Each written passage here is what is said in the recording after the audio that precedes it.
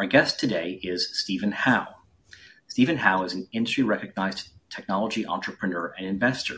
He's currently the chairman and CEO of Newfire Global Partners, a tech advisory and software development firm that is based here in Cambridge, Massachusetts, with team members worldwide. You can follow him at twitter.com/SteveHowe. This show is being recorded and will be included in my podcast series called Digital Health Investor Talk.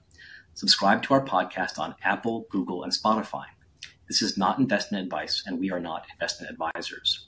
Today's topic is getting generative AI to work for you. Digital health companies are eager to apply generative AI to the biggest problems in healthcare, but are there pitfalls in the way? First off, here's the format of this investor talk. We'll talk for about 40 minutes about news and current events. After that, we'll move to our main topic of the day about AI, and we'll be taking call-ins from our audience. In order for you to do more than just watch, you need to register an account with Callin. To register, you can access Callin at callin.com or through the Callin social podcasting app in your app store. The Callin platform works similarly to Twitter Spaces for a modern social audio experience. Once you've registered, you can use the text chat or press the call-in button to indicate you'd like to speak up in our discussion. So welcome, Stephen. Welcome to the show. Thank you, Stephen. I'm not sure if it's confusing to get the same name here, but I guess I should say something like long-time listener, first-time caller, or something like that. But I've always really appreciate your thoughtful discussions, and I look forward to getting into it with you today. By way of introduction, sometimes I introduce myself as kind of an MIT grad and Harvard dropout, and kind of while that broke my parents' heart, it's, I would say, not an uncommon story around these parts, and a little bit of a badge of honor for entrepreneurs. But the company I dropped out of college for was to start a company called Patient Keeper with my Harvard Medical School professor and friend, Joe Bonventry. And while there are many kind of twists and turns, we had many years of some pretty interesting growth. And the whole adventure is quite storied. And I think literally there's a book called Smart Ups, written by our then chairman of the board, which I think is still available on Amazon.com. I started another company with another physician friend, Vernon Huang, who was once the medical director at Apple Computers at the time, before another Apple, I guess it was Apple. But also that was a great example of entrepreneurial adventure, I guess.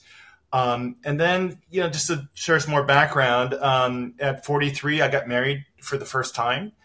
And I was going to take a break. And that's when Newfire happened. It's kind of, it's a quote that John Lennon, that I always get wrong, but something like life is what happens to you when you're busy making other plans. So at this time, I really was advising a lot of private equity, a lot of VCs, a lot of tech CEOs, having a lot of fun. I discovered I was really good at it and, was making some very good money. It was on one of these kind of engagements. I was helping a private equity group in New York City take a look and try to drive a turnaround for a personalized medicine genomics play in Cambridge, Massachusetts.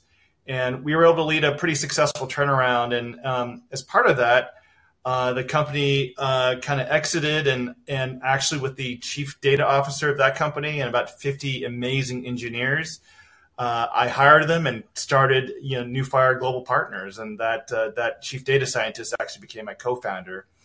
So today at Newfire Global Partners, we provide advisory services, and with these engineers have the kind of actual muscle to not just give advice, but get it done. And since we started the company about 6 or 7 years ago, we've grown to be about 700, 800 people around the world in Europe, Latin America, and Asia. And we provide a combination of advisory services from assessments, interim leaders and transformations, including AI transformations. So we'll talk more about that today. And we also build out dedicated software teams all over the world. 80% of our business is in healthcare, which ranges from provider, payer, life sciences, and consumer. And our customers tend to be publicly traded or PE backed, but we also have some VC backed and some early stage startups. So I'm hoping some of these kind of adventures we've had that I've had will, be interesting in today's conversation with you, Steve. That's great. Thank you. So now we're going to move on to the current events section of the show, and we'll talk about the macro outlook. So I think that the big news here, there's a couple of things going on. One is that last week the Fed said that although it wasn't raising rates at that FOMC meeting, that it expected it could likely raise rates 2 more times in the rest of the year. So I'm interpreting that as a big setback for the innovation economy, for entrepreneurs, for investors, unfortunately, because we were looking to beat inflation and we were looking to resolve uncertainties. And now that the Fed may raise rates twice, that has reintroduced uncertainty. So and I have an optimistic prediction about the investment environment for the future, but I'm moving that back a bit. So I was saying that we're going to see VCs return to a friendlier investment environment in the third quarter, and now I think it's going to be the fourth quarter. And I'd say that the conventional wisdom on that take is that it's going to be 5 or 6 quarters in the future before VCs lead investors start investing again at the same rate as before, and the investment environment turns a little better. So that's my interpretation of that. Steve, do you follow macro issues much? Do you have any thoughts about what the Fed did last week? Yeah, I mean, what you're describing. We've seen much of the same in the conversations that we have. Some of these informal conversations. Like I said, it's the downturn brings uncertainty, and we see challenges just across the board, especially for earlier stage non-revenue generating companies, but even kind of VC-backed companies that don't yet have a line of sight to positive EBITDA. And maybe relevant to the conversation we'll have later today, I think the exception, maybe the bright spot, is around companies that are embracing generative AI. There's kind of there's gold in them hills kind of feeling where there's some like speculation. And, I was looking at some PitchBook data, and it seemed like, generative AI deals have gone from to 20 deals in May of 2020 to over 200 in May of 2023. And what we've also heard, and I'm a limited partner in a couple funds, what we're seeing is for kind of startups that have an generative AI component, there's probably a 20% premium on valuations. So it's an interesting kind of signal on the times. That's great data there too. Thank you.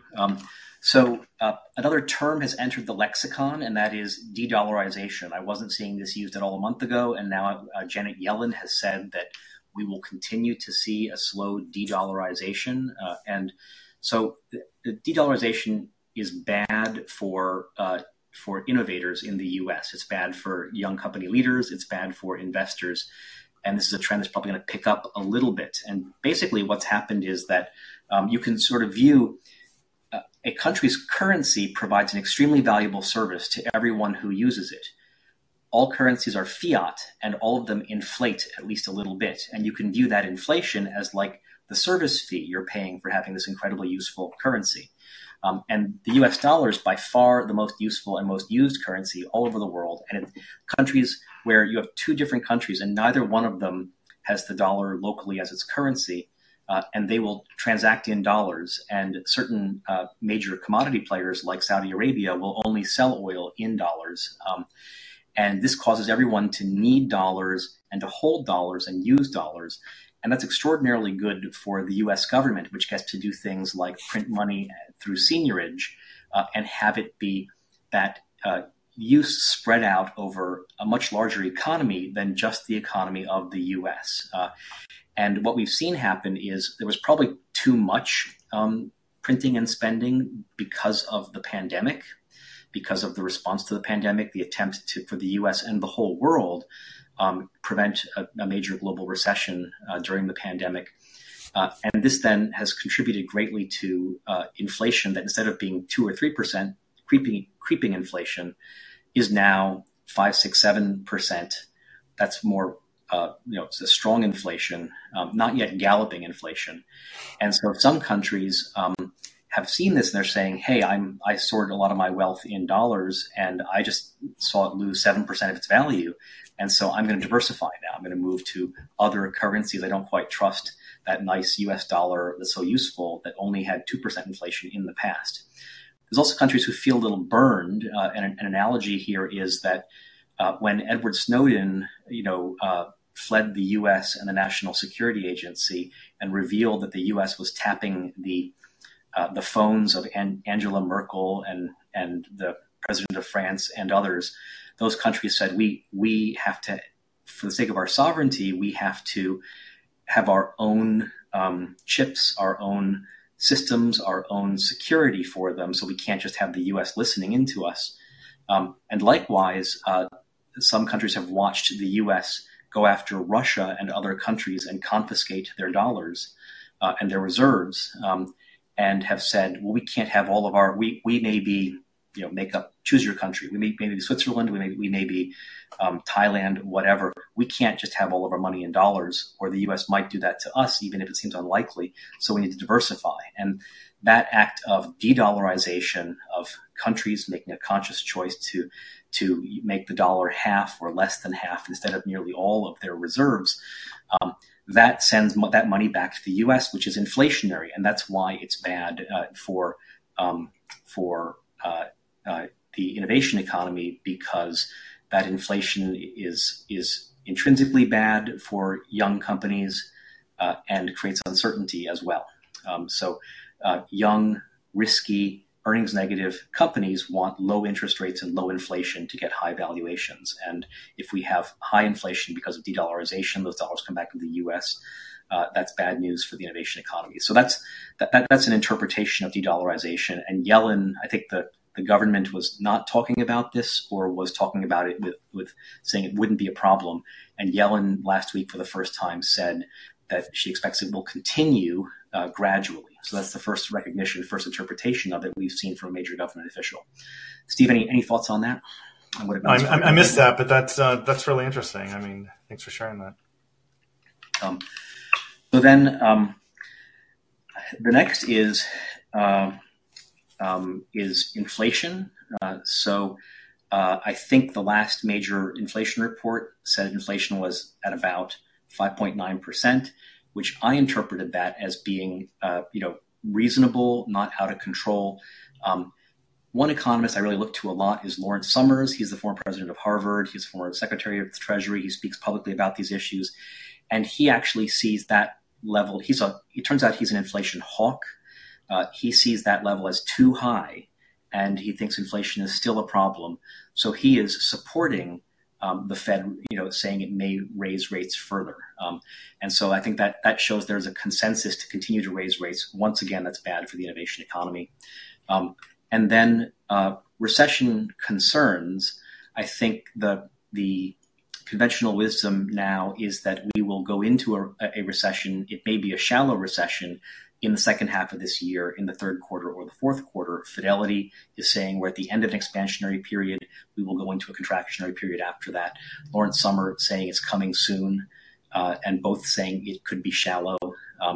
And that's bad for innovators as well, because that makes the product buyers feel poor. If your product buyers are hospitals and payers and consumers and the pharma software, the pharma tech budget, or other budgets like that, you're an innovator and you're trying to sell into these enterprises, and it makes them feel poor. So anyway, that's any thoughts on just this sort of wrap up and what it means for innovators, Steve?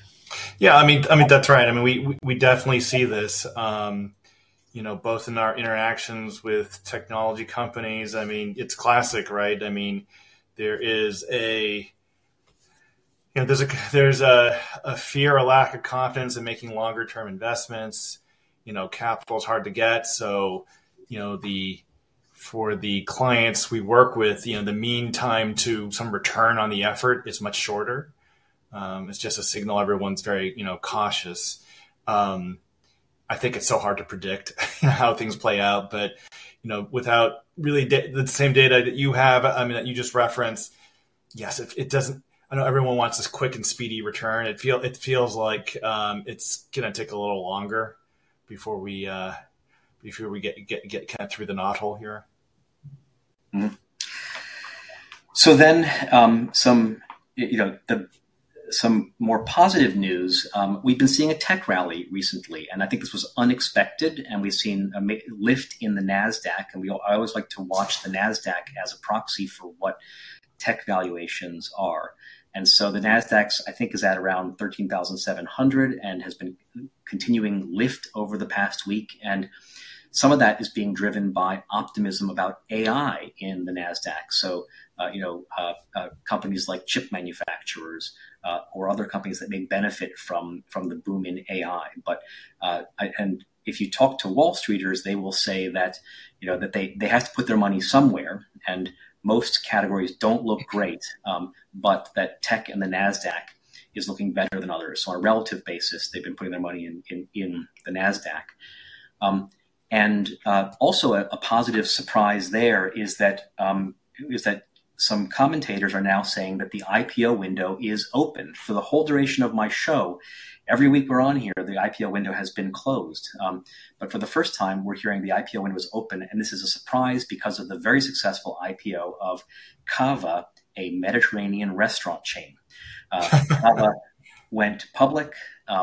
It was, people have been saying that buy-siders, that's like the Fidelities and BlackRocks of the world, that they want IPO product. And sure enough, they wanted this. They oversubscribed. And since IPO, it's been up 117%. So that's quite a lift there. And what happens is when this happens, now, unfortunately for us, this is in restaurants, and we want to see this in tech and digital health. But it's a strong signal that you would see a similar performance in tech and digital health. So this is enough to cause. So the IPO window was closed a week ago, and that means only really special companies can rarely make it through. And then people watch carefully the performance of those companies. So here's a huge hit. Cava is a huge hit with the market. Now, back in May, we saw Kenvue IPO. This was the consumer division of J&J. This one is a much closer comp for us to watch and much more useful for us to watch because this is in healthcare. And we want to see healthcare and tech companies go public first. And that would mean, if they're successful, that would mean that there can be some digital health unicorns can go public after that. So some observers are saying that they're going as far as to call that the IPO window is now open for everyone because of the strong performance of Cava. And I'm going to stick with my story, though. My story is that we're watching Kenvue. Kenvue IPO at $22 a share. It's up since then. It has stayed up. That's good. That's what we need to see. Next, I'm watching ARM is planning an IPO probably for the fall. This seems to have been going relatively slowly. That's not a good sign. But ARM, the UK chip maker, that's tech. We want to see a tech company IPO and do well.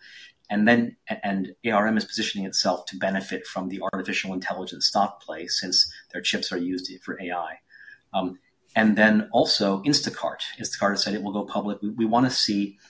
I still think we want to see ARM and Instacart go public and see their stocks go up and stay up. And when that happens, you will have tech company boards and digital health company boards will start to tell their CEOs to take steps to go to IPO.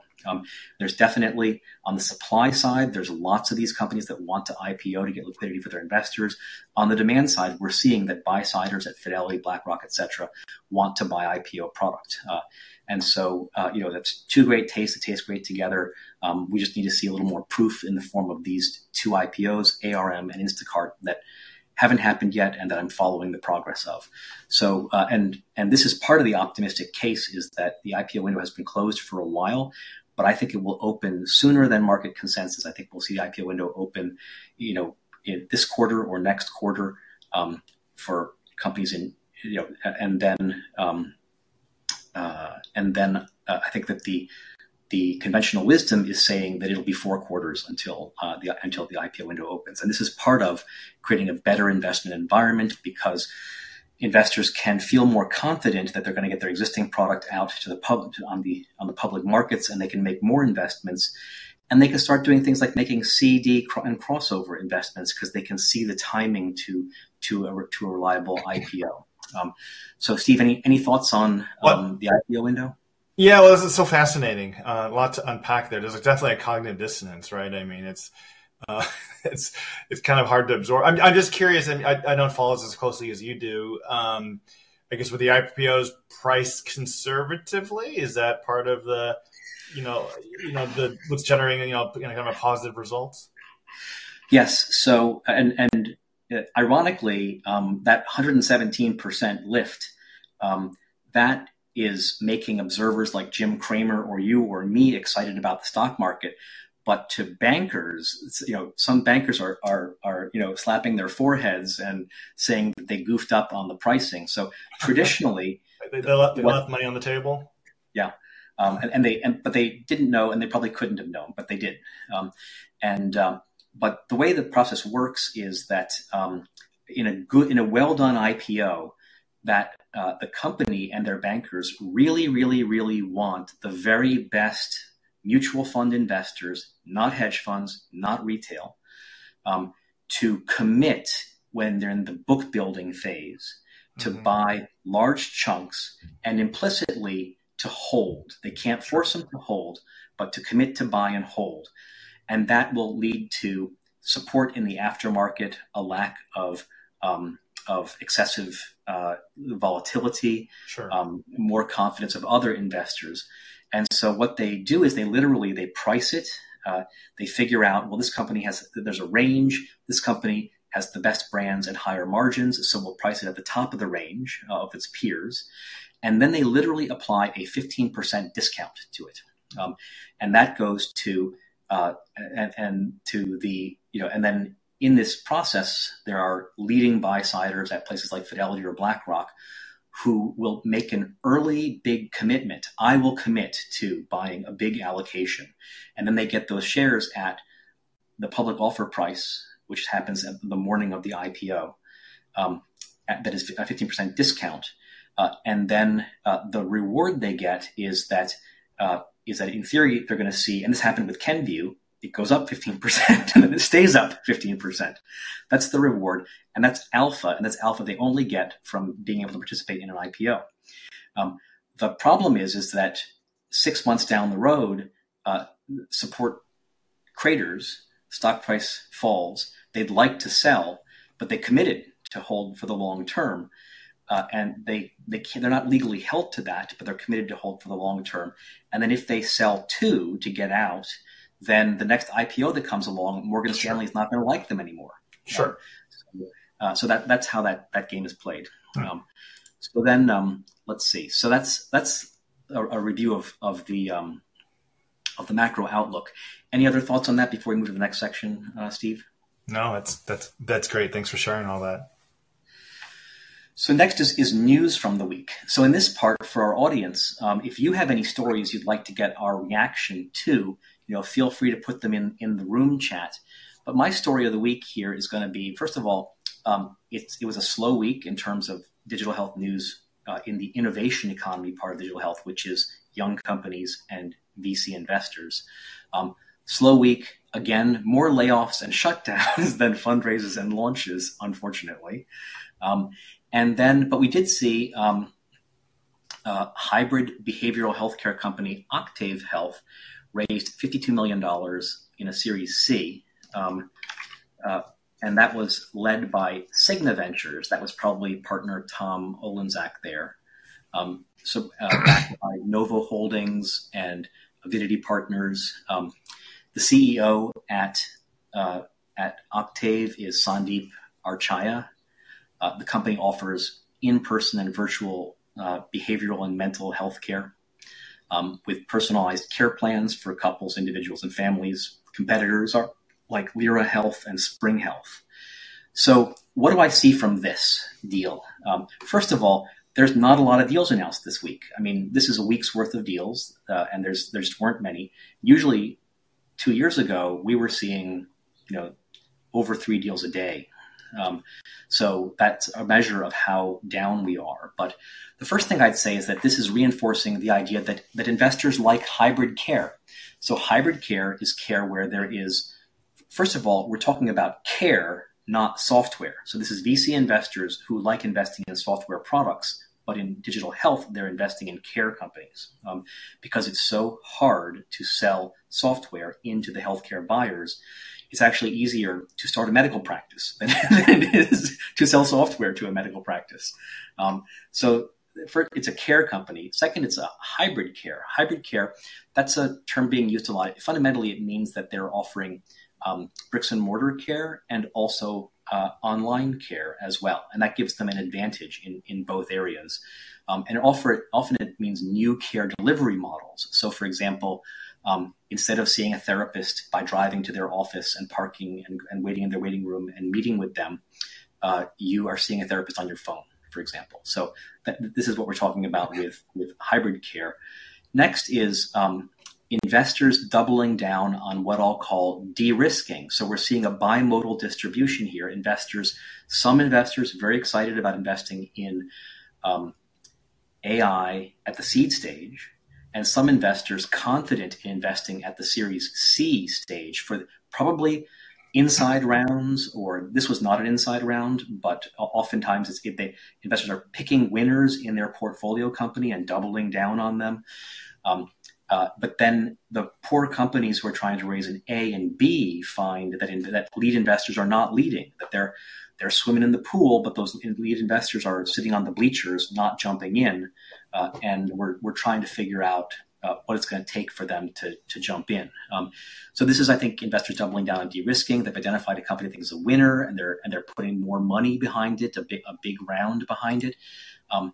And lastly, also, there's been a huge trend of investing in behavioral health and mental health in the market. And so this deal is consistent with those three. It shows that those trends are being sustained. So, Steve, any thoughts on this deal?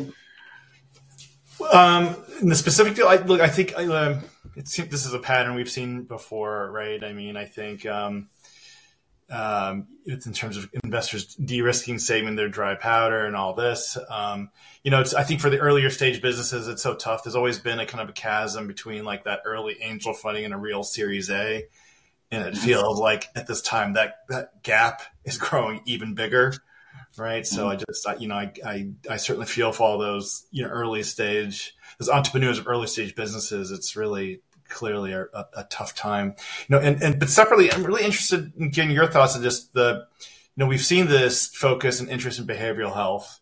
What do you think is driving that? I mean, I know there are new, there are new drugs coming out and so forth, and a lot of kind of interest and focus on, therapies that, support, behavioral health. Obviously, there's an addiction kind of focus as well out there. But what do you think? What's making this area what's making behavioral health so hot? So that's a really good question. Before I address that, by the way, just for our audience who's hearing this sort of doom and gloom news, I've been talking to a lot of VCs, a lot of young company leaders who are watching VCs, and my estimate is that when it comes to Series C, D, crossover, and IPO, the number of those happening in digital health is down 90 to 100% in that area. Then in rounds A and B, that is down 75% as compared to the boom years of 2020 and 2021. And then seed rounds seem to be down about 25%. So they're not down all that much compared to boom years. And some of that's being driven by AI deals. So now, investor interest in behavioral and mental health.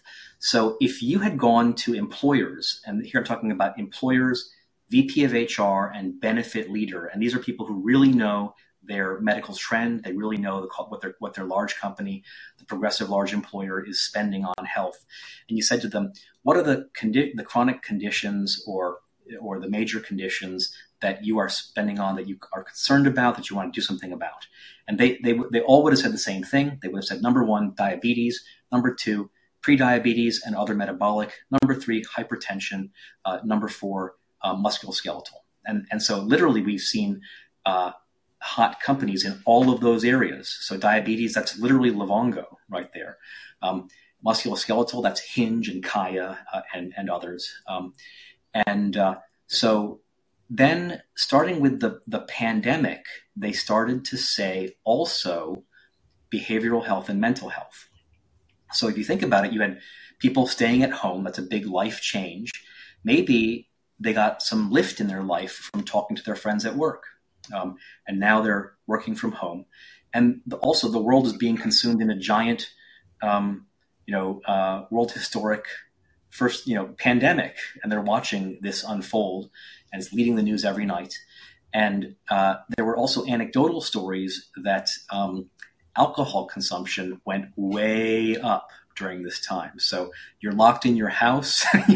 You get to go to the supermarket. No comment, Steve. No comment.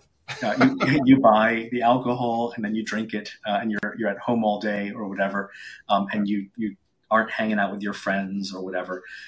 So and then this elevated. So people really care about what those issues are for employers. In fact, a lot of people, really want to figure out how they can somehow be in that top 5 issues of most concern to employers if you have a digital health solution. And all of a sudden, behavioral health, mental health became a clearer category and became part of that top 5. So it's now part of the top 5. And in addition, it might also be a generational thing, which is that younger people are being much more open about saying, I have ADHD and I would like treatment for it, whereas older generations, might have, wanted no one ever to know that they had ADHD, wouldn't want the bill to appear on their medical record so that someone somewhere might know someday that they had ADHD or something like that. So a younger generation that may have more issues, but also is more open to talking about issues and seeking help about issues. So that's my thoughts on that. Interesting. And any other news of the week from you? News of the week? No, nothing to add. Nothing to add. So then I'll touch on valuation issues. So as a whole, digital health, high-flying, high-growth, public, earnings negative digital health stocks are down 80% from the boom. So this is, I heard some stats like, so I'm not sure if these are still accurate, but they were accurate at some point. Some analysts put together some numbers like every public digital therapeutics company is trading at less than cash. And every SPACed digital health company is trading at less than paid-in capital. So I didn't check those myself, but this is some of the scuttlebutt that I've been hearing, which then means that if they're trading at less than paid-in capital, it means that it's going to be hard for management of them to ever for their equity to ever be worth anything. And so valuations are down a lot. The most recent SaaS Capital Index for the end of May found median valuation levels for all SaaS companies, that includes high growth, but also large and cash flow positive and stable companies, of 6.5 times forward revenue. So that's an interesting number to reflect on as a valuation number. And that was trending up a little bit from the prior month, which is probably reflecting the lift in the NASDAQ due to the AI boom and tech optimism. And the long-term median of all large public SaaS companies is for them to trade at about 8 times forward revenue. So during this, the median has sunk by 1.5 points, basically. And we might expect in the future that it might go back up to about 8, but it may not go all the way to 8 because we're now in a higher interest rate, higher inflation environment, probably for the longer term. So meanwhile, though, high growth SaaS is trading at 8 to 12 times forward revenue. So those are some growthier valuation numbers. And this compares to the highs of 2021, when the median SaaS traded at 16 times forward revenue and high growth traded at 30 to 35 times forward revenue. So those are some astonishing valuation numbers that were far above the long-term historical trend of 8 times for average, not high growth, SaaS companies. The valuation environment is still risk off. What risk off means is that investors, don't like earnings negative growth stories as much as they would. They're preferring safety. They're preferring cash flow positive companies. So VCs are saying that companies need to belt tighten. Their own portfolio companies, other companies, that they've been saying this for a year, and companies have not belt tightened enough. and therefore they still need to belt tighten further. And that companies that got high private market valuations, those are now unrealistic and need to come down. But in general, there are many companies that are not addressing this quickly. So if you need to raise money and you formerly were valued at 35 times forward revenue, that's probably going to have to come down. But some companies, for various reasons, want to keep it that way. For example, a CEO might be happy with a fundraise at a new valuation level at a down round, but a board member might not want to see that. They might like that number on their books, staying at the formerly high valuation level. Maybe they're a VC, maybe they're trying to raise a fund, maybe they're trying to claim success in this area of their overall valuation levels. They don't want to see that come down. So you have a conflicts building there. You could have an acquirer is willing to pay a fair price for a company today, but the company can't sell itself because it can't bring itself to admit that its value has fallen. So these are happening, but there's a lot more still in front of us, unfortunately, to work its way out.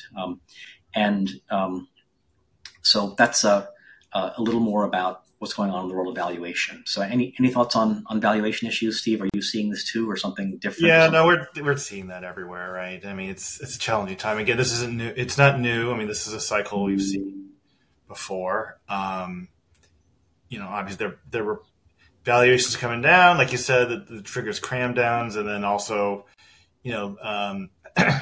boards with different agendas, and that's just I've been there, done that. It's tricky for a CEO to navigate. And obviously challenging. And I do worry. I think about all the managers and leaders there. This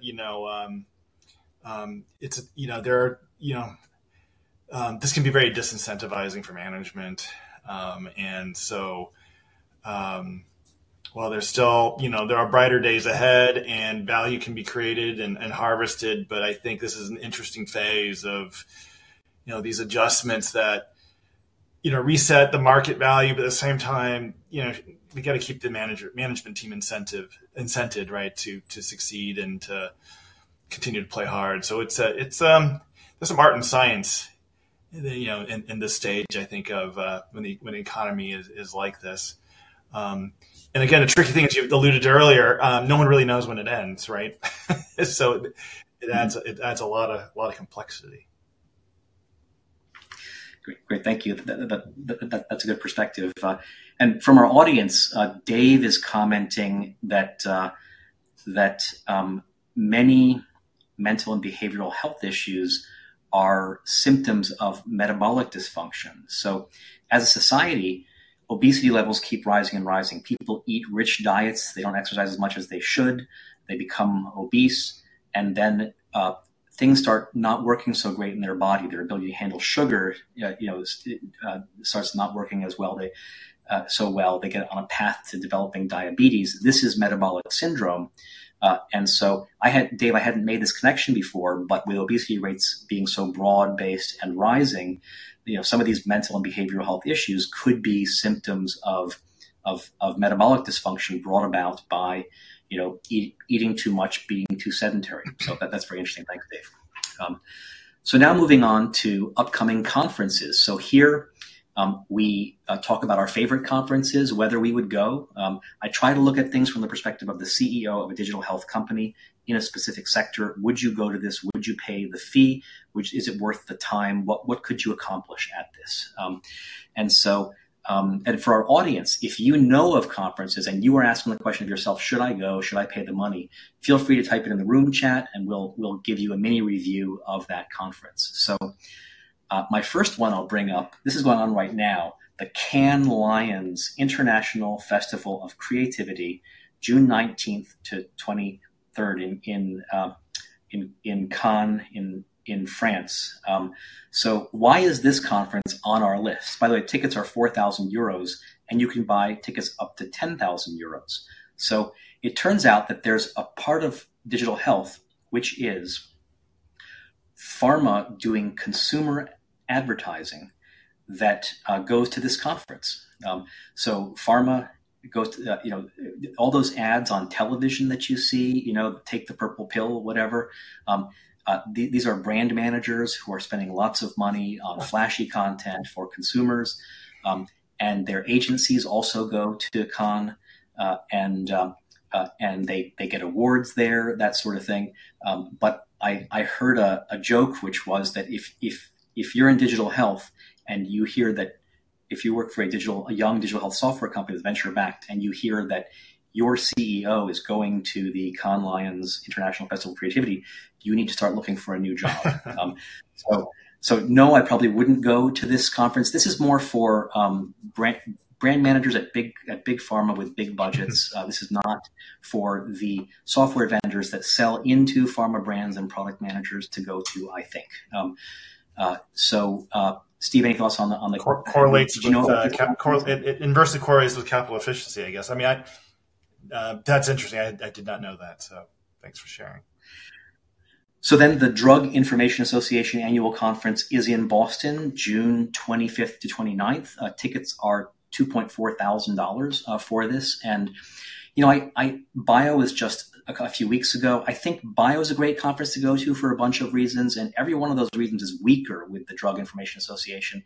And so I think this is more for pharma industry people, especially people who are on the clinical side as opposed to the commercial side of pharma, for professional education, for networking, for other issues like that. So if you sell into the pharma clinical budget, if you sell clinical trial automation software, that could be a good reason to go to this conference. But that was also a great reason to go to Bio, which was just here. And so this is like a second runner-up. If you missed Bio, maybe you could make some hay at the Drug Information Association. So the kinds of people you meet, this is, again, not as many as at Bio, but it's like pharma innovation executives, they'll be there. Pharma venture funds, some of them will be there. Venture funds that invest in pharma tech, some of them will be there. 95% of the people at this conference are there for the molecules, not the bits, but you're there for the bits. And so finding the 5 or fewer % of people who care about software and bits is a maze. It makes it a harder conference to go to. It's not specialized in digital health. So in general, I'd say, if you're a CEO of a digital health company that sells into the pharma clinical budget, maybe go, but it's better to go to Bio than this. So any thoughts on DIA this year? Well, I'm with you. I think that's spot on. I will be there, but that's largely that people that have been discussion and know will be there as well. So it's an opportunity to just get time with them in a common venue. But I think you're spot on in terms of the comparison between Bio and DIA. And then next, I'll just briefly touch on Health 2.0 in Las Vegas, July 10th to 12th. $2,000 tickets. So this is so unusual. So I know Matthew Holt, who founded Health 2.0. Steve, you probably know him as well. And I've spoken at Health 2.0. I've gone to it for a few years. Matthew Holt, it was visionary to create this conference, and I'm glad he did. And then he ultimately sold it to HIMSS. And then HIMSS changed its name and completely dropped the use of Health 2.0. And then strangers who Matthew Holt has nothing to do with and who don't know him, he doesn't know, started a new Health 2.0 conference because HIMSS had not dropped the use of and did not protect the name Health 2.0. And so I think this is the first year. I haven't been to this new conference. I'm not impressed by it. I think it takes years to build out the networks. You're convening an ecosystem. You're convening investors, young companies, consolidators, others together at a conference. And I just somehow doubt, having not gone, but knowing that this was a name picked up, because HIMSS didn't protect it, and that Matthew Holt had nothing to do with it. And didn't even know. I told Matthew Holt about this conference. That is so strange, I have to say. I did not know that backstory. I just assumed it was a reboot. Wow. And I'm just curious if you know. I mean, the whoever's driving the 2.0, Health 2.0 this year, I mean, do they have a pedigree in this space, or is this purely opportunistic? Don't know. I'm guessing it's opportunistic, but it's not affiliated with Matthew Holt. It's not affiliated with HIMSS. So weird. And so that's July in Las Vegas. Not going to that. Although the original conference was a product conference for young digital health companies. That's what the original conference was, and then it grew bigger and became more of a convening of the early stage innovation sector. So finally, I'll just mention that I am hearing people saying that they are buying their HLTH tickets early. So HLTH 2023 will be in October in Las Vegas. And I'm hearing people saying they're buying their tickets early to get the discount. HLTH tickets are pricey. And that they're also thinking of not going to JP Morgan, which is in the second week of January in San Francisco. So that's interesting. And I will probably do that. I'll buy my HLTH tickets early. And then I may also go to JP Morgan San Francisco just because I like it so much. And if people aren't going, then that opens up an opportunity for me to throw a party. And so I'll go and throw a party there. Stephen, any thoughts on, do you have a favorite conference? I'll probably attend both. I hadn't gone to JP Morgan for years during the pandemic and all that. And I didn't go to the one in January, and I regret it because I just, for whatever reason, I'm not raising money, but it's just a great opportunity to meet, old friends and so forth. And I didn't go. And it was strange because that week, everyone I knew was over there. And I thought, wow, I really missed out. I should have gone. So I think there's a little bit for me. Once bitten, twice shy. Will probably be at JP Morgan in January this time. That's great. And so on the one hand, I think that the value is there in JP Morgan, and people are definitely the goal is to get, my goal is to get like 5 or more good meetings per day when I go to JP Morgan. Yeah. You can definitely do that. You literally write to people that you barely know, and you just assume they're going to be there.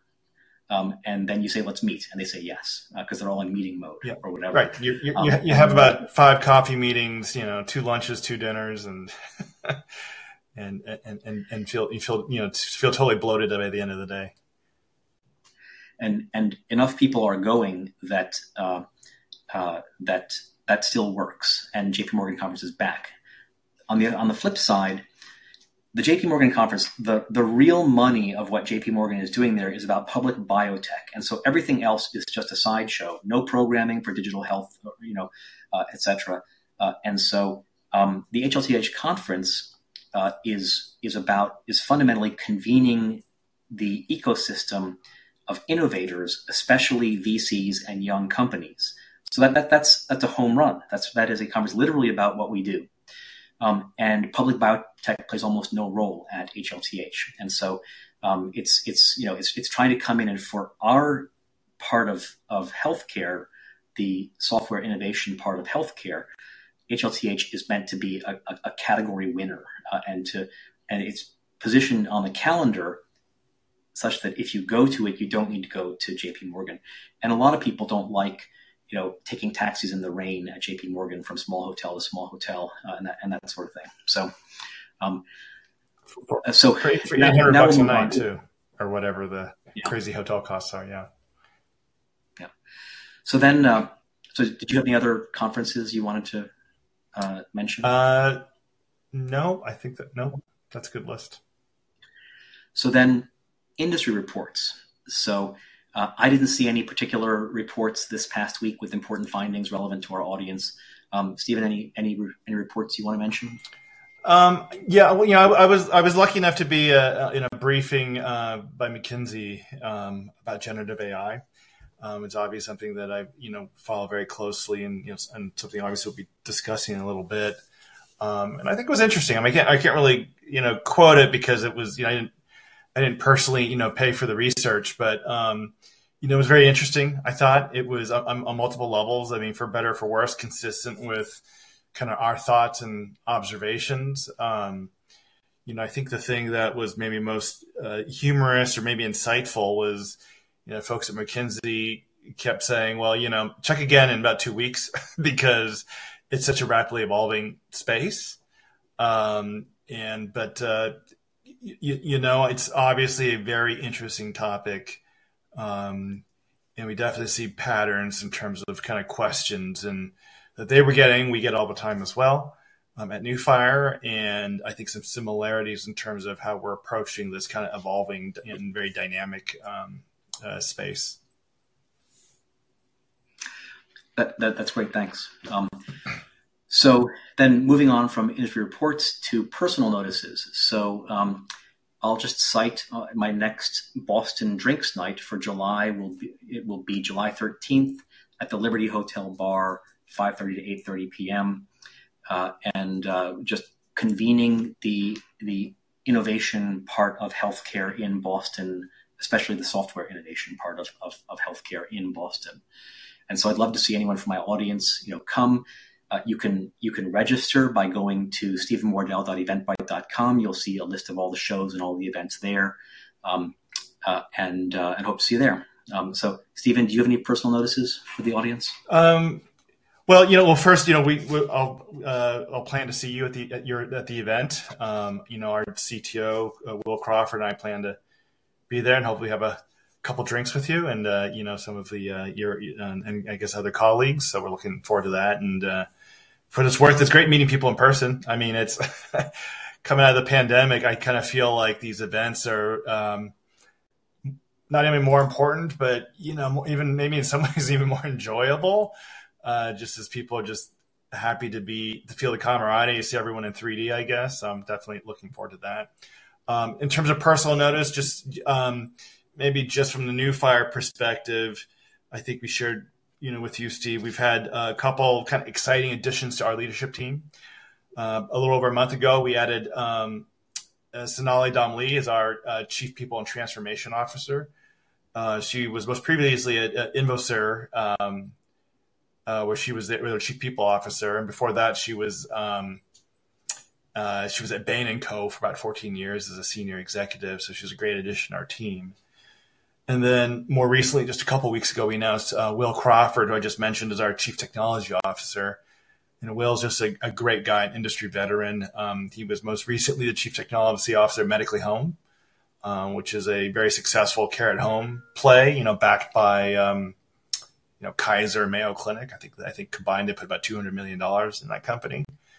He was also the Chief Product Officer of a SmartSense Digi, an Internet of Things company. And before that, I guess his claim to fame is that he was the early investor and VP of engineering at Fitbit, that activity tracker company, where he joined them when they were a startup in a garage and, was on the ride to get them public. I think they got to $5 billion of market cap or something before Google bought them. So he's a great addition to our team. And like I said, we're going to try to bring him to your event and, hopefully, can have some great dialogues with you and other colleagues. So Will is a Boston legend, and I first heard about him when he was kicking around inside of Harvard hospitals in the Boston area doing innovative things. And I learned recently that there is a legendary Harvard Medical School professor, Isaac Cohane, who I think very early in his career chose to make his career at Harvard Medical School be about bioinformatics, which people at the time thought was a terrible career move and would inevitably lead to him getting turfed out of Harvard or something and had nowhere to go. And instead, it turned out to be a fabulous area to be in. And most recently, he was given, OpenAI gave Isaac Cohane at Harvard Medical School early access to GPT-4 for medicine. And then he wrote a book about it. And what I learned was that the reason Will Crawford was bouncing around Harvard hospitals doing IT things was because that was his first job or early career was working for Isaac Cohane. So really interesting guy, innovator in the Boston area. So that's great. So now we'll move on to our main topic, and I guess you have had a chance to actually use generative AI in the workplace for an enterprise, and also to think about how professionals would use it in coding, which is one of the big areas where it's named as possibly helping coders be more productive. But AI has been a buzzword in IT and in healthcare IT for probably 20 years. And I like to use the example that when Microsoft Word had spell check, that was called artificial intelligence at the time. And so, nevertheless, we're in revolutionary times. People are excited about this new stuff in AI. And so what's different? What's new? Why is it important now? And we weren't as aware a year ago. Yeah, that's a great question. It's so interesting. If I were a sports commentator, I would describe AI as this overnight success that's been decades, like you said, in the making. Obviously, a large part of that it's become so widely discussed in the mainstream, right? To a point where my wife, who is non-technical, she's a dance teacher. She uses ChatGPT, generative AI to, plan our family vacations, and so, to answer your question more directly, I think the buzz is largely driven by this crossover, right, to the mainstream. ChatGPT is a huge driver of that. I think the frequently quoted statistic is, and I hope I get this right. I mean, it's like, it had 100 million users within 60 days. So nothing else really even comes close to that. And that's just incredible. But, even with ChatGPT, what not many people appreciate is that, these LLMs, these large language models, have been around for a long time. And even, ChatGPT, which is based on GPT-3, I think when it came out, that had been around for like half a year. And, it didn't create a buzz. It was only kind of simply when OpenAI put a very simple front end on that LLM that it really took off. And if you listen to Sam Altman, kind of the Y Combinator, talks, he really talks about years ago about it's about you got to build these apps that people can't live without, and I think they've been successful in that regard with OpenAI, but at ChatGPT, but. To your point, I think generative AI in some ways is this next step of this, this many-year progress in AI advancement, where 20 years ago, maybe it was more, I would call it kind of rules-based models. I'm not quite sure spell check counts as AI, but, far more kind of hardwired, rules orientation where there was limited decisioning by, programmatic decisioning. We advanced to more machine learning, and then more recently more recently as the last 10 years, called neural networks, so-called, deep learning models. And then now, of course, generative AI, which has been around for a few years, but has certainly improved and, touched the mainstream, I think, captured their imagination. If I were to add to that also, so my understanding is that part of the way that generative AI of the type that we're seeing with ChatGPT, part of the way it works is that it's writing and it's trying to sort of predict, use its knowledge of the works of Shakespeare, for example, to predict what would be the next word it would use in a new poem it made up in the language of Shakespeare or whatever. And so so that this prediction ability requires a lot of processing, a lot of compute, and that compute has been the models have been getting bigger, better, the compute more cost effective, and it's finally gotten good enough to be looked at by the public. And this is in part being powered by bigger and better GPU chips, which were initially made for graphics and in computer games that needed massively parallel processing instead of the kinds of serial processing you get with CPU chips in computers. And so gamers, in a sense, paid crazy amounts for their computers for years in order to get these better graphics chips, which now turns out are very good for AI and now more cost effective and affordable in providing better compute for AI. And lastly, there's a story that comes from people like Ray Kurzweil and Peter Diamandis that you often get apparent breakthroughs for the consuming public when you get a change in the user interface. When the user interface goes from the DOS interface to the Windows interface, suddenly that's perceived as a huge breakthrough by the public, and you might have a takeoff in sales of spreadsheets and word processing software and email software because people are now using Windows. Well, that came in the form of the chat interface. So literally taking a chat interface, putting it on GPT-3 or GPT 3.5, is what made it usable by 100 million people, instead of formerly you had to you had to almost code your questions to it. It didn't readily understand chat. So those are just additional things I'd say is what's exciting about the last 6 months or so. Yeah, no, that's right. I think that's right. I mean, I think it's these breakthrough products are often in retrospect the most obvious, right? So the fact that it's been made to be so simple, easy to access, and frankly now there are even these secondary apps that you can download in the App Store that are really just ChatGPT to make it even simpler, right? But that certainly is true. And further, to your point, I mean, there has been a lot of progress behind the scenes that, and some more recent than others that have made this more possible. There's tremendous computational power that's necessary, and I think we probably all read it's in the billions of dollars, hundreds of millions, billions of dollars of computing power to create these these original large models, which then of course can be fine tuned. But it's also the other interesting factoid is yes, these are the same processes that can power a lot of cryptocurrency mining. So maybe there was even an effect that, hey, now that cryptocurrency is tanked, for now, what are we going to do with all this, GPU power? Well, I guess, we can power, tools, things like ChatGPT. So I think literally in places like Miami, you have teams overnight changing their priority from crypto to AI, and they don't even have to change the chips when they do it. So why don't we step back a bit? We've been talking about generative AI using large language models. What are the different kinds of useful AI in healthcare? For example, there's been a lot of buzz around computer vision in healthcare for things like pathology. And people may not have heard of machine learning. Is that AI? Is that not AI? Is it part of AI? Can you give us a little bit of an overview of what are the kinds of different technologies we're talking about, especially if they're likely useful in healthcare? Yeah, that's a great question. AI is one of these things which is definitely the term is overused. It certainly describes things that are not classically AI. I was in Las Vegas a couple months ago at a conference about AI and HR.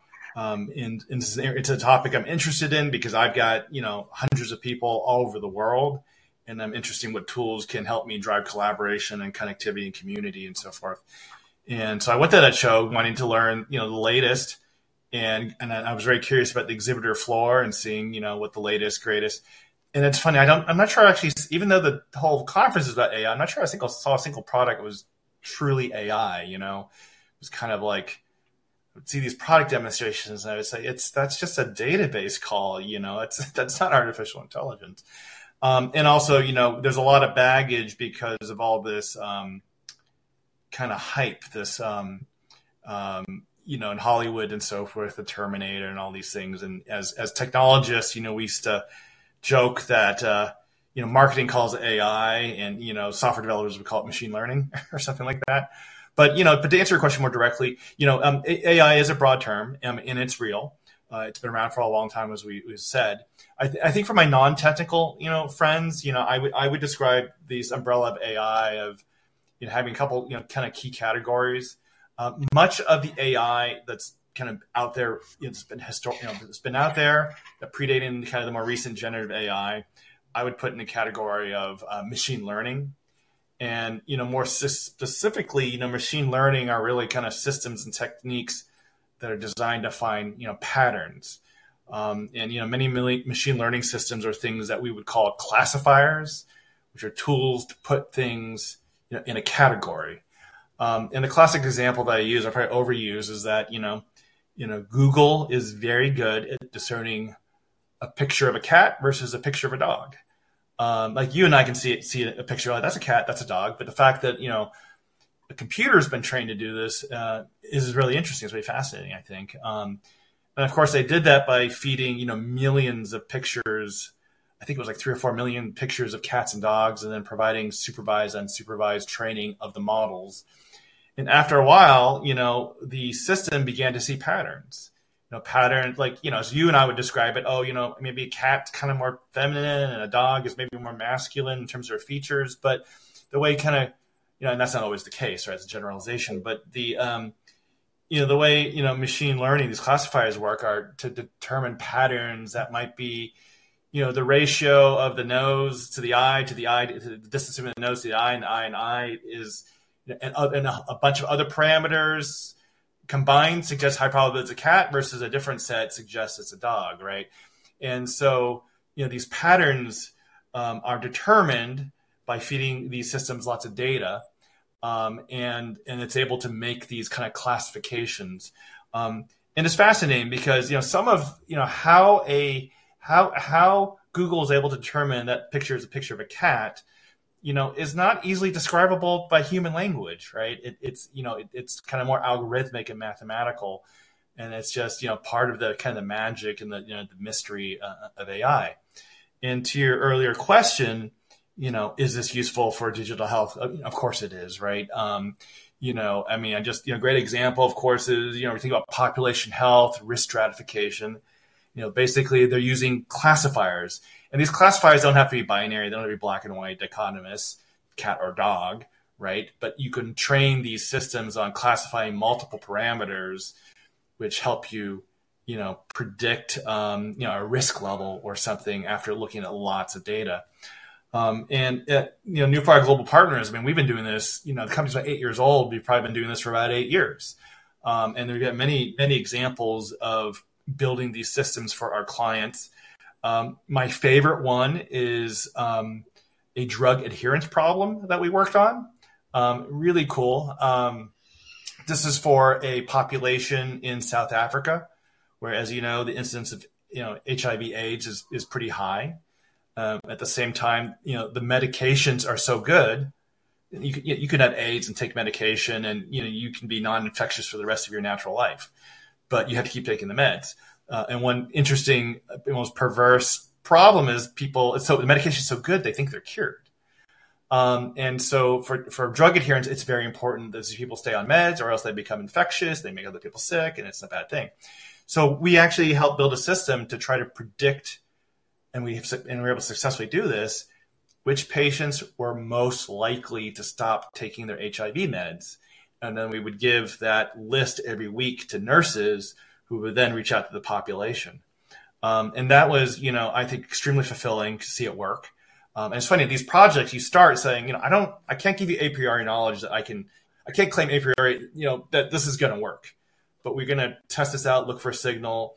And, this is working with high confidence, in some ways validated by the nurses because they're very intuitive. And for them, they describe it as witchcraft.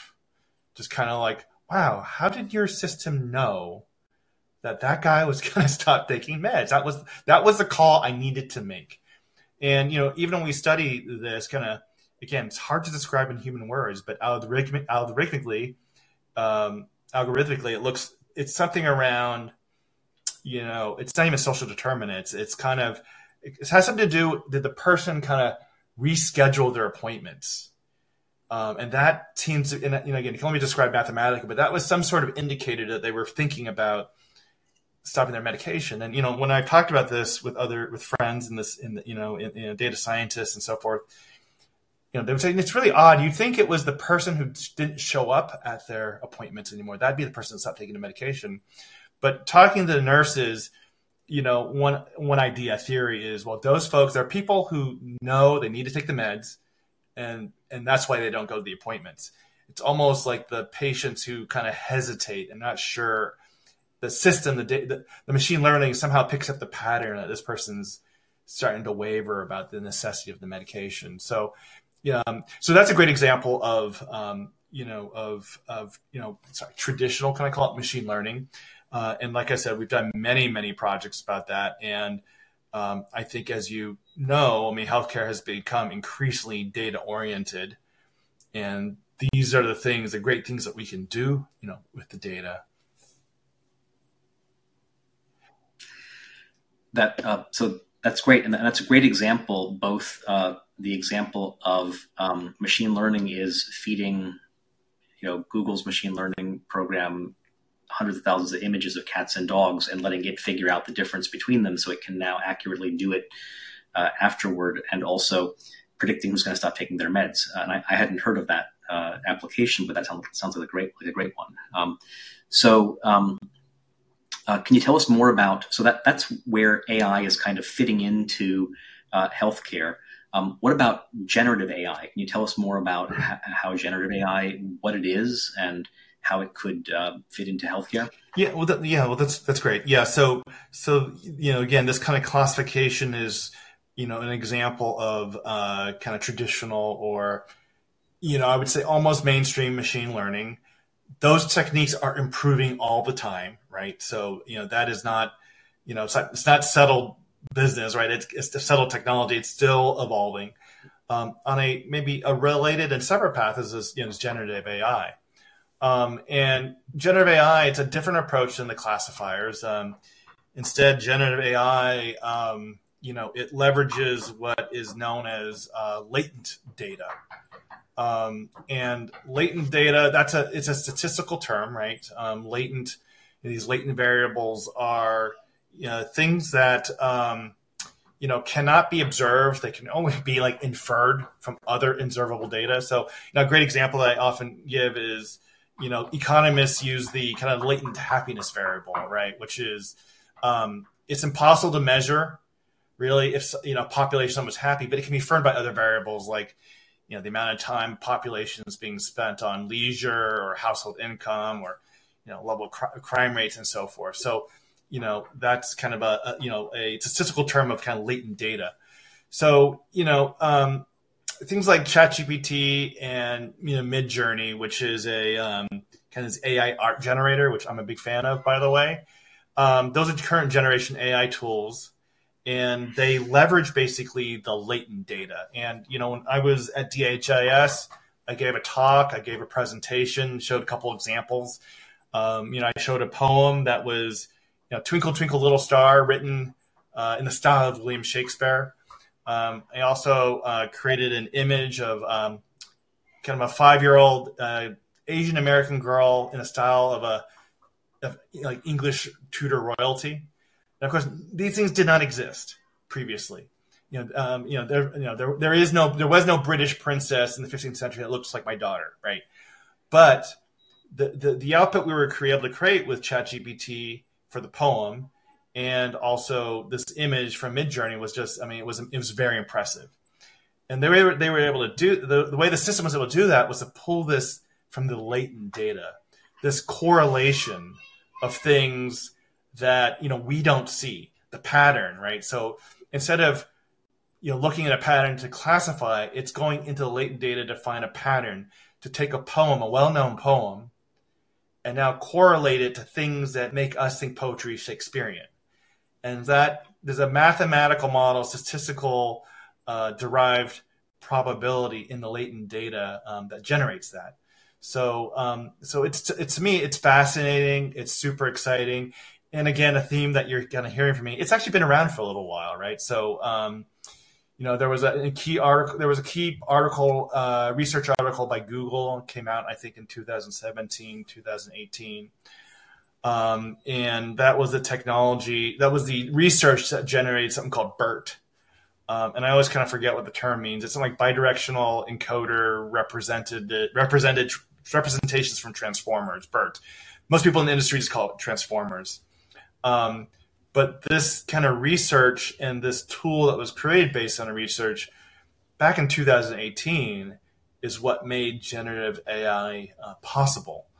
And then later was kind of the tools that created large language models and then allowed things like ChatGPT to be created.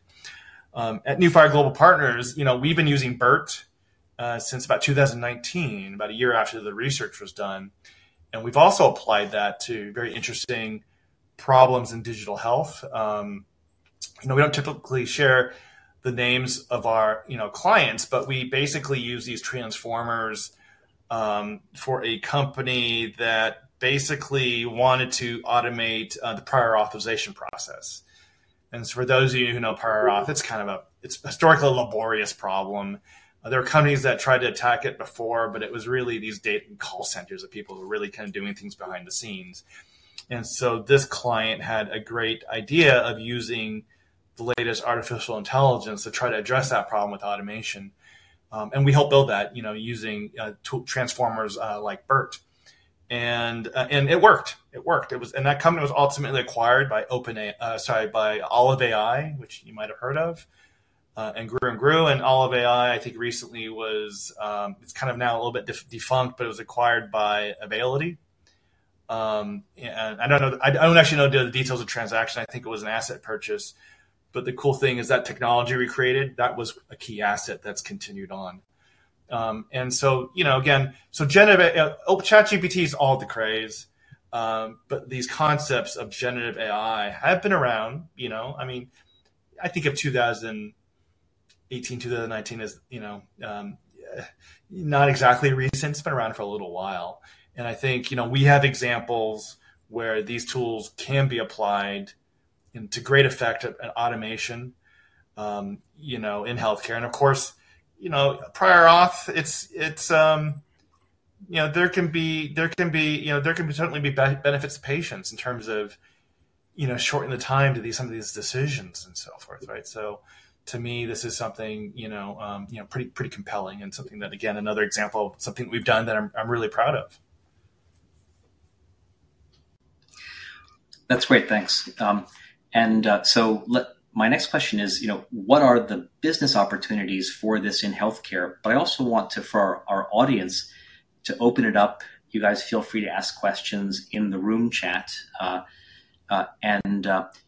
was part of an online discussion with a number of experienced people in healthcare. We were talking about generative AI and what it could be used for. And we saw possibilities, but also challenges in using it. For example, that generative AI can be wrong, for example. One of the opportunities that came up was accurate risk coding of patients by healthcare providers for payers. That was an intriguing example of a use of it. So, a physician might keep an accurate medical record, but spend less time, and nevertheless, the case would be accurately risk coded for medical records and for payers. So that was an intriguing one that I heard. But what do you see as the business opportunities in healthcare for AI and generative AI? Yeah, it's interesting. We get asked that a lot. A lot of our clients are, private equity VCs, some tech startups with, lots of ideas. The crystal ball is not always clear, but I can tell you there are a lot of opportunities, and I kind of joke, what else is hiding in the latent space, right? What questions should we be asking that we haven't asked yet? And to me, I think an area of drug discovery, to me, that's a particularly exciting space, because there's a corpus of tremendous amount of data, about these molecular structures, their applications to therapeutics. I think it's very interesting to use generative AI to perhaps hypothesize what other therapies might be available. And of course, these need to be developed and tested and so forth. But just as one example, when I think of impact to society, all those incurable diseases that, maybe could get cured or have therapies. To me, the one reason I've been so all in healthcare for most of my career is, the benefit to society is the exciting thing. And in that particular example, generative AI, it could really could be a game changer in such a positive way, where even if AI generates just groundbreaking progress there, the benefit to society is it could be so tremendous. And I think our thoughts on AI will evolve even more so. I think there are other also areas, as you described as well, that. By the way, just to jump in there, that's really interesting. And I hadn't thought of that before, but an interesting analogy is that famously, oil companies have huge amounts of seismic data they have been collecting for 60 years of spots all around the world. And they keep going back to data, including old data, because geology data doesn't change that much over time, and applying new ways to look at the data they collected very expensively to guess, this part of the Permian Basin, this part of the Gulf of Mexico, this part of whatever, we didn't spend the money at the time to explore those areas, but we're re-looking at our data, and maybe we're applying generative AI to it, not OpenAI's ChatGPT model, but rather a our database, their engine on our database, and now we can go back with some new theses about where to find the oil. So likewise, there are companies that have enormous amounts of data on molecules in the human body that are affected by drugs, and also the shape, the molecular structure of successful drugs and failed drugs and drug candidates. Yeah. And it's the way these interact. For pain relief, a certain large molecule drug will bond in a certain way with a certain part of the body that people with certain genetics have, or whatever. And we don't have enough people who are deeply immersed in that to really explore all the possible opportunities. But if your database is not whatever is feeding ChatGPT today, but rather your database is that company's proprietary database of this information is collected over years, and then you put that engine on top of it, it might steer you in a direction. Hey, here's a molecule that overcomes the blood solubility issue that you stumbled on for all those years ago, and you could never make something to inhibit this molecule in the body because of the blood solubility issue. But now we think we found one for you that you overlooked in the past. So very interesting. I hadn't thought of that. And I think we're talking about a generative AI engine on top of a company's proprietary data, as opposed to whatever data is in OpenAI today, which we don't actually know. It's a whole lot of data. It's a whole lot of data, but we don't know we don't know what's in there, and we know that proprietary drug data is not in there, probably because that's owned by companies that never gave it to OpenAI. Yeah, well, that generative capability is now inherent in these large language models. So, in this example with the the molecular database, more is always better, but it doesn't have to be at a scale to create the large language generative capability, right? So, as an example, we do something that's mundane at Newfire where we only have hundreds of employees, but we can feed employee survey data, NPS scores, and so forth, and ask ChatGPT to detect trends and so forth. And it's certainly capable in doing that. So yes, so this is definitely personally a very exciting area. I think there are other areas to your earlier question of opportunities in healthcare. Many more that we haven't thought of yet, but I think of Nuance. Has invested a lot in generative AI to try to improve clinical documentation, right? I think not everyone appreciates that clinical documentation has actually suffered since the adoption of EHRs, right? Having to do these, drag and drop down menus have made clinical notes less useful, and so generative AI has the ability to improve that.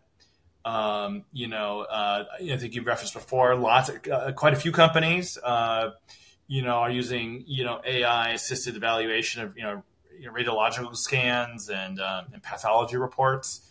The argument being, why utilize a fallible human who might see a million cases in their lifetime when you can, use a system that is seeing 10 billion cases or whatever. So, that's exciting. Obviously in these models, I think in the near term, it's got to be kind of doctor in the middle, right?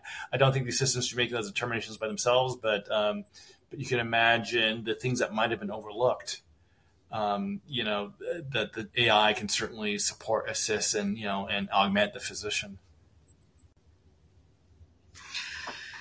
So, when we hear about people using generative AI today, it's very often in a context of boosting productivity of knowledge workers.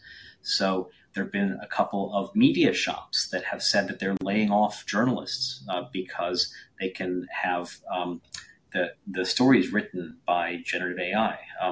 There has been a big controversy about Hollywood screenwriters going on strike at the very moment that there's some generative AI products that are capable of writing Hollywood screenplays. And then there's been a lot of talk about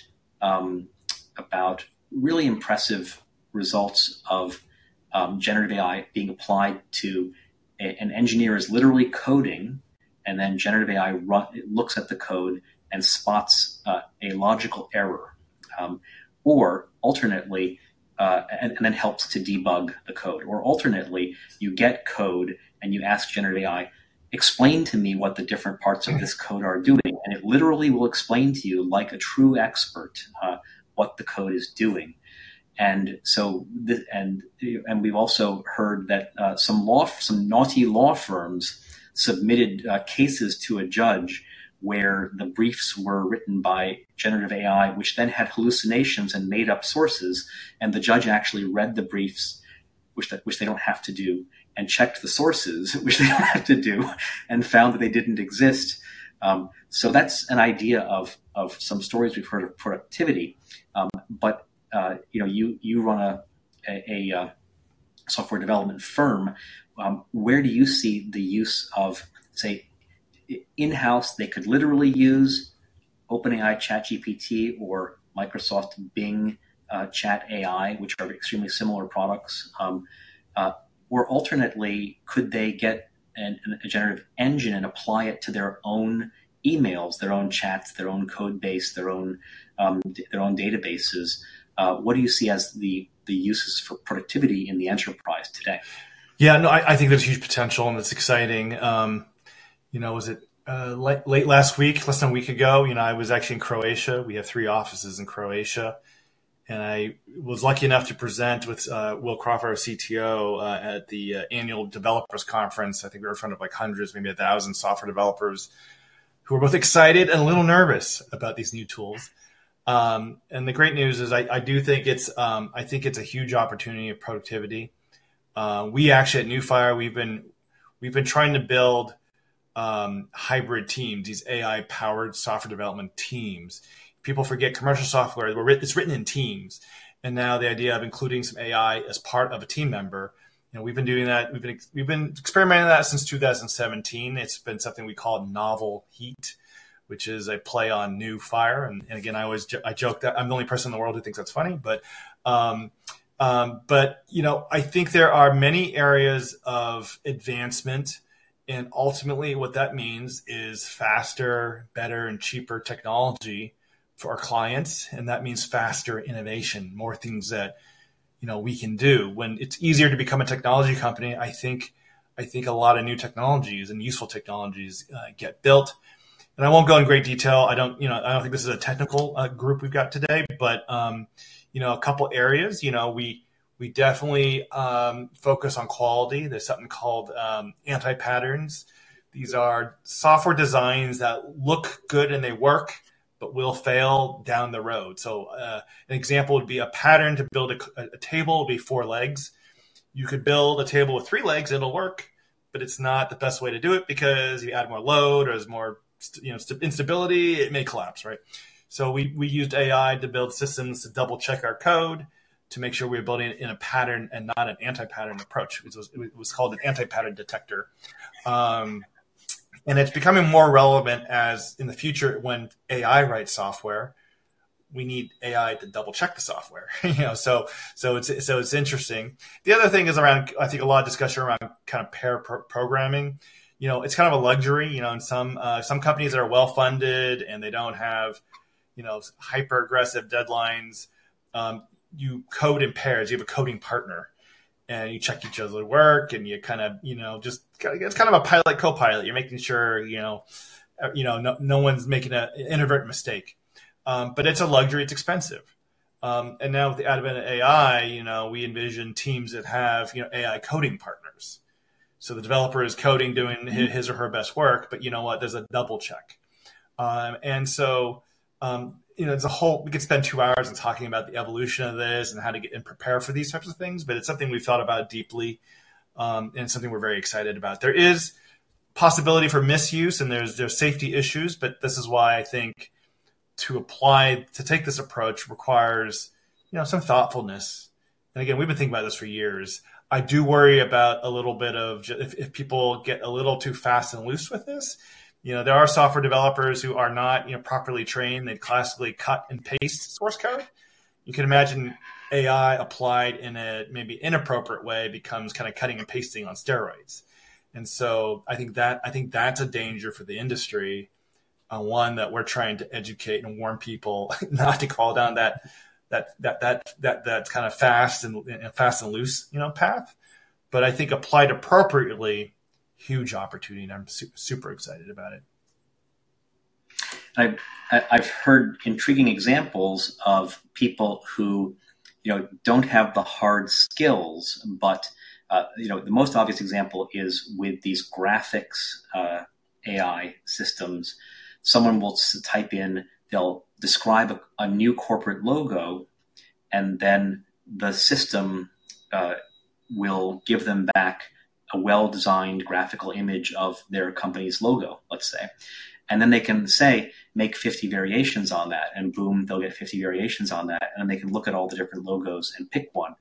And likewise, so that's when it comes to graphic design. But likewise, I've even heard that you can get someone who is not a coder or developer will describe an app for the Apple App Store and will describe its feature functionality, what it does, and then OpenAI, ChatGPT will write the code for that app, and with minimal further steps, it can be submitted to the Apple App Store and be approved as an app. Now, it may not have advanced functionality in the current version of it, but that person didn't have to know how to code to do that. Now you could imagine, they say make a bunch of variations of this for a bunch of apps, and so this really empowers someone who didn't have the time, or maybe couldn't be a graphic designer, couldn't be a coder, can now do some of these interesting things. You also get to the level of that law firm that submitted the bogus brief to the judge as well. Yeah. So you run that. If you're not already an expert, you run the risk that you're going to be holding this thing you think works, and then it turns out that it's wrong or something. So I think we're going to enter an era of a lot of instances of the story of the lawyer who submitted the bogus brief to the judge as well. So, but how do organizations become prepared for to take advantage of AI, but also to avoid the pitfalls of AI? Well, that's a great question. And not one simply answered, but I think maybe to put some headlines on that. I mean, I think to leverage the promise of generative AI, there are a few things that should be top of mind. I mean, first of all, we have to remember AI. It's all powered by data. And all the forms of AI we talked about, remember, it's fueled by data. And so when we advise companies about starting to create their AI strategy and so forth, there's a little bit of an audit. We kind of go back to basics, and then we say, hey, if you don't have data hygiene, if you don't have data lifecycle management policies and so forth, you're kind of not even really at the starting line yet. So there's a little bit of trying to get some hygiene in place before you can really build on top of and leverage promise of generative AI. I think there's also to your 2 more points. One is around I think as you said, you have to be very specific. And so it puts a emphasis on not like how to build, but what exactly are we building? Because if you're not clear, you're going to find the AI is going to build what you said, but not what you wanted. And that can actually be dangerous because not all of it will be obvious, and you may launch the thing and it may be touching patients and it built what you told it to build, but not what you actually wanted, and all the edge conditions and all the safety. So you have to be an emphasis on being very clear about what the heck we're doing here. And then there's a need, and this may be tough for certain organizations, but there's a need for fungibility. Like AI, it's about automation, really. And if there's only Billy Bob or Sally Sue who can do the job, that's a blocker. If they're non-fungible, it becomes a blocker to bring in the automation. Beyond that, there's a lot of change management, and about really setting, really understanding what the goal is. Like, what are we trying to achieve? Where are we? Take a no BS assessment. Where are we today? And crafting, pressure testing, agreeing on an AI strategy and a policy. And then there are certain skill sets that need to be brought in the organization. And then beyond that, it's your kind of, almost your standard change management, which is implementing, piloting, monitoring, seeing what worked or didn't work, and then iterating and fail fast and improve quickly as well. But the promise there, and I think if you've done correctly, can be a lot of confidence building, a lot of excitement. And I think this has to be done because at the same time, look, we're seeing the earlier stage companies embracing this and not the law of the jungle, maybe, relevant to the first part of this discussion, many of those will fail. Maybe they won't get funded, but some will succeed. And those that succeed will start to become competitors in the industry with a very low cost structure, with a very different cost structure. And so the incumbents today, if they're not embracing this, can I say, believe me now or believe me later? It's a lot cheaper if you believe me now. If you believe it later, it's far more expensive, right? So, but there are things to do. I think we call it an AI transformation, which we help clients through, and I think that makes a lot of sense. The pitfalls, there are many, right? There are many. You talked about hallucinations. There's there's a reliability and accuracy need that's required. I think people talk about AI, talk about bias. Humans, we have our biases, and that because the data powering these systems are based on human generated data. There's a risk of institutionalizing, even amplifying bias, right? And there is, especially in digital health, I think one thing I worry about is explainability and transparency. At one level, I'm super proud. I can't tell you how proud I am of the drug adherence thing that we built. I really feel that we have reduced infections. There are people who have not gotten HIV/AIDS because of this system. I'm so excited. And at the same level, I can't exactly tell you how the system works. And it's a system that's prioritizing care. Now, thank goodness, like nurses tell us, wow, it's really saving them time. It's making them far more effective. They're not wasting their time on dead ends. So that gives me comfort. But at the same time, it's weird to have a system where we can't exactly articulate how it works. And it's making decisions about, who gets care first, right? So that's, to me, something I wrestle with, Go ahead. But by the way, a really interesting point on that is that before the pandemic, there were some government officials who were talking about AI. They were trying to be, I think they were in FDA, but they were talking about AI. They were trying to be forward thinking about AI. And they brought up and stressed the explainability issue in AI. And there's a way to frame it that's very stark, which is that AI has been used very successfully, and there's still a lot of investment going on in the world of diagnosis in healthcare. So the best example being computer vision AI in pathology and radiology and other areas like that. But also, it doesn't have to be computer vision AI, it's other areas. And so you could have a system that, let's say it's an expensive system and an expensive AI diagnostic system, and highly trained doctors get their diagnosis right 95% of the time. Your expensive diagnostic system that is explainable gets it right 97% of the time. Great. That's great. And then when it's wrong, you can look and see, it can explain why it did what it did, etc. Then you might get a cheap system that has a 99% accuracy, but is not explainable. And so what these officials were trying to say was, we would rather have the more expensive system, so that's a drawback, that has a 97% effectiveness rate. That's a drawback, because you could have a cheaper system with 99% effectiveness, but it's explainable. So when it goes wrong, we can improve it, we can fix it, and we're uncomfortable in medicine with things that can't be explained. So I thought that was a very interesting, weighing those very challenging trade-offs that may have to be made, and then also the FDA putting a stake in the ground as to what may be coming down the pike. So. Yeah, it's fascinating. It'll be interesting to see how it evolves.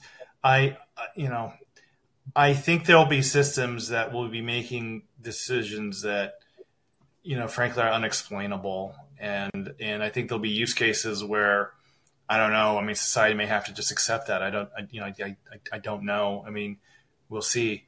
But that also leads to, I think, another risk, which is this. I think there's a real risk of a dependency on AI. And I think I've given this kind of example. I feel like, and especially, when you don't know how it works, right? So, and I joke, I make sure my children know that Alexa is not a human. Yeah, that's a robot. But I do see a future where, as I told people, when we don't know the answer. In the previous generation, my mother's example, she would go to religion. She would go to the Bible. Like, gosh, I don't know what I'm supposed to do here. I think in the future, my children instead of religion, they may go to AI, what do I do here? Ask the robot or whatever. And so, that when we outsource thinking, that scares me. And so this dependency on AI, but what happens when there are these decisions that, gosh, when AI just gets it right all the time and it's really difficult for us to figure it out.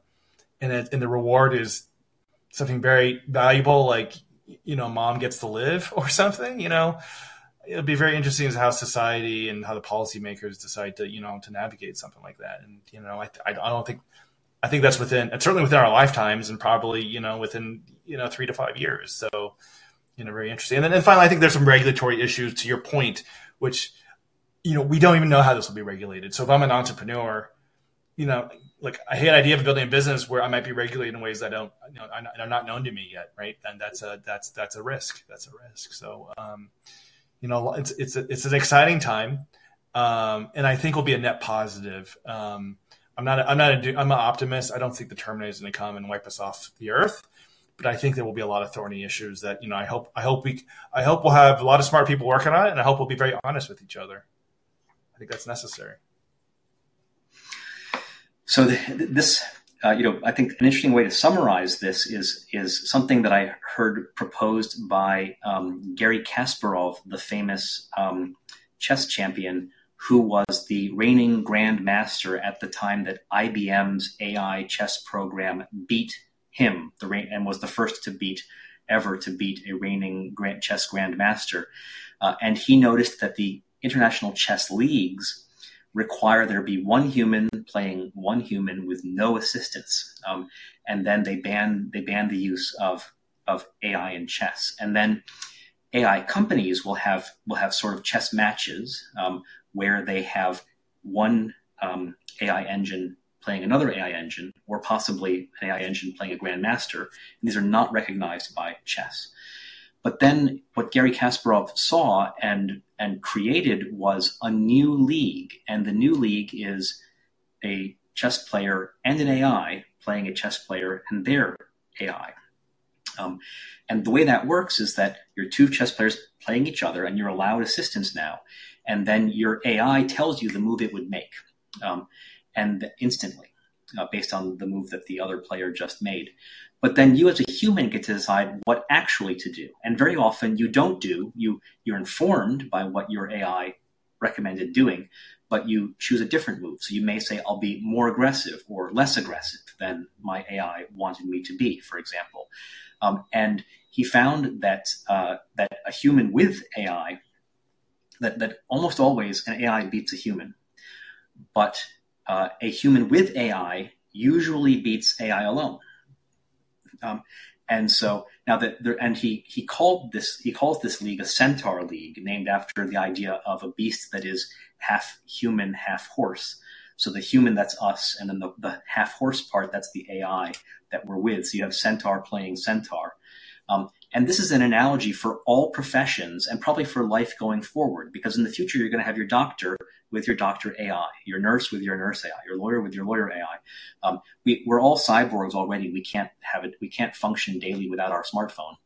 That will have an AI that is giving you advice, tells you your next best action, gives you recommendations, and then you get to decide what to do. But we're all centaurs now, basically. Is my takeaway from this. That's funny. That's funny. The other thing I've heard about AI and chess is, I think someone also said that famous chess game, this is the end of chess. But the reality is, like, chess has actually become more popular than ever. So, there are some unintended consequences, good, bad and good, I suppose. Yep, that's great. Well, good. Well, so for time reasons, we have to wind down now. But any further thoughts, Steve? No, I appreciate being part of the discussion with you. Hopefully you found this interesting, and hopefully it was useful to the attendees. Thank you so much. It's great to talk to an actual practitioner beyond just playing with ChatGPT myself. It's great to talk to actual practitioners using this at the enterprise level and the personal level as well. So thanks for joining us. You bet. So you've been listening to Digital Health Investor Talk with host Stephen Wardell. Our thanks to our guest, Stephen Howe.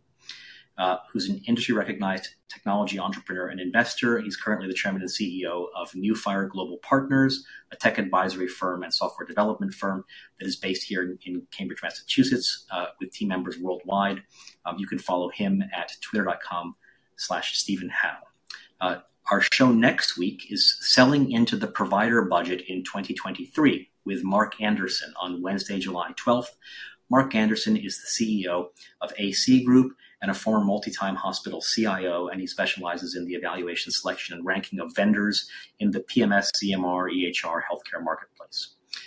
Thanks, and we'll see you all next week. Bye-bye.